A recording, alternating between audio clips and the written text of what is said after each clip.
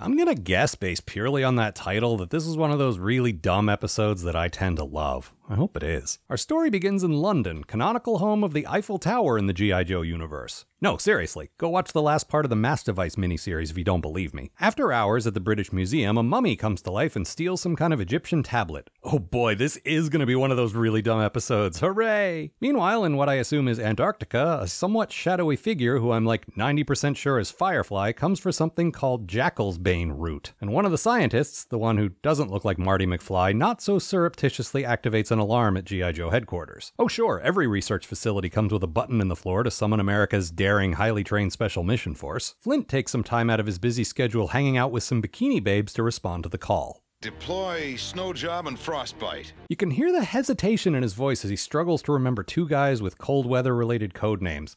Ice Pick? Is that a guy? What about Wintry Mix? That totally sounds like one of ours. Firefly, who was making such a huge deal about remaining in the shadows like one scene ago, traipses out into the frozen tundra under clear, sunny skies, surrounded by lots of reflective white snow. And I mean, I'm no ninja, but those don't seem like the ideal conditions for remaining concealed. Unless you're dressed in all white, I guess. Ooh, I just figured out the deal with Storm Shadow. Anyway, the Joes ski in as he snatches the Jackal's Bane, but he manages to escape into some weird cobra head thing that just emerges from the snow and swallows him up. Apparently it was a submarine. Okay then. The Joes go back to the research station to mope about their failure, and one of the scientists informs them that the Cobra dude somehow managed to get some radioactive marking dye on himself while he was robbing the place, so now he should be super easy to track. What an amazing and not at all extremely unlikely sequence of events. Back at HQ, Flint immediately figures out the identity of our not-so-mysterious Cobra assailant. Which one of Cobra's snakes could it have been? That's easy.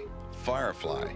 None of the others would have taken such great pains to conceal his identity. If the thing you're most famous for is how you don't want anyone to know about you, I think you might be doing it wrong. Shipwreck leads a team to the most likely port of call for the sub. How do you know so much about hideouts? Shipwreck's a crook! A crook! I don't know why I don't hate Shipwreck and his stupid parrot, but I really don't. They're kind of my favorites. Firefly meets up with some other Cobras who seem to be mixing up some kind of magic potion detailed on that Egyptian tablet, and they immediately detect the radioactive gunk on his outfit. Firefly freaks out over this, and also over Cobra Commander using his real name, which I guess is actually Firefly? I'm kind of enjoying this character who thinks he's cool but loses his shit over the tiniest things. He's like a proto-Kylo Ren. Flint and Lady J raid the Cobra compound and make off with the tablet. Lady J uses her heretofore unrevealed ability to translate hieroglyphics to reveal that it's a recipe for some kind of a love potion. Unfortunately, she can't read the whole thing before Flint has to drop it because I guess setting it on one of those rocks over there just wasn't an option. So even though they lost the tablet, Cobra did manage to create what they call Eau de Cobra, which you may recall is the title of this very episode. And they reveal their intentions to make someone fall in love with the Baroness. I mean, do you even need a love potion for that? And the Joes work out that she's most likely after the shipping tycoon Socrates Aertes, and if you don't get the dumb wordplay joke there, it's probably because you're very young, so I would ask that you please remove yourself from my lawn. Flint and Lady J infiltrate a party aboard one of his yachts, and get to do the old James Bond undressed from scuba suits to reveal fancy formal wear trick. I'm not exactly sure how Lady J managed to stuff a dress into 2 legs of a wetsuit, but I can suspend disbelief because it is really a very cool secret agent thing to do. The Baroness coats herself in love potion and makes her move, while Cobra Commander and Destro watch and quietly cheer her on. This is weird, right? Like, I'm not the only one who thinks this is a little weird. Flint discreetly cuts in on the Baroness's dance with Socrates Aertes and love potions him as well.